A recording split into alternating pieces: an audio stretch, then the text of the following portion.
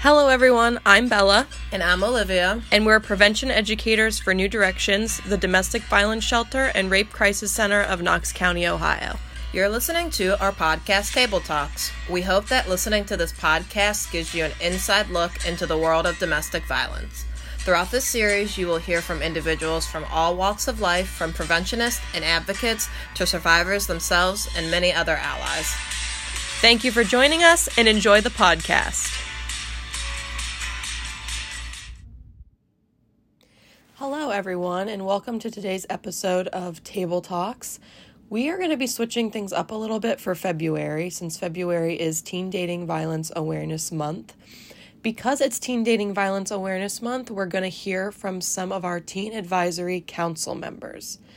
The Teen Advisory Council, or TAC for short, is a youth-led prevention team, and TAC members are passionate, informed high school students who are focused on preventing unhealthy behaviors among Knox County youth before they begin, while serving as ambassadors of healthy lifestyles in their schools and communities. TAC engages Knox community youth in initiatives to prevent intimate partner violence, underage substance use and abuse, and suicide. TAC encourages young men and women to stand up for themselves while making wholesome choices and maintaining healthy relationships among their peers. TAC empowers members with confidence to use their voice for positive change, to hone their leadership skills, and to plan and coordinate events. Each week, we will hear from TAC students answering 3 very important questions. 1, why did they get involved in TAC?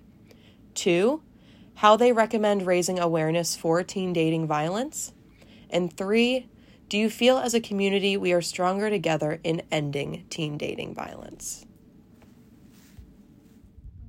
Today on Tuesday TAC Chat, our guest is Maya. How did you get involved in TAC? How do you recommend raising awareness for teen dating violence? And as a community, do you feel we are stronger together in ending teen dating violence? Hi, my name is Maya Taswell, and I'm in 10th grade at Mount Vernon High School. I got involved in TAC after I had a close friend who was in a very toxic relationship. My mom had told me about TAC before when I had talked to her about my friend, and then we went to the Color for a Cause run, and I saw all the TAC members there. I thought it looked really fun, and I wanted to do something that would help make a change in our community. I also wanted to help my peers gain the skills for dealing with unhealthy relationships that I didn't have when my friend was in one. I recommend raising awareness for teen dating violence by holding events in the community for teens that promote healthy relationships. I also think we should provide better education in schools about what healthy relationships should look like.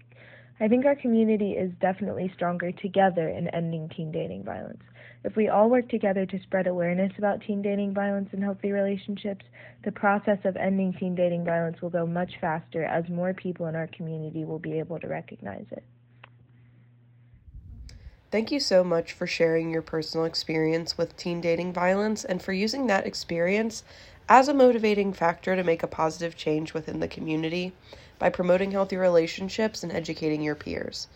Thank you to everyone who is listening, and we will be back next Tuesday.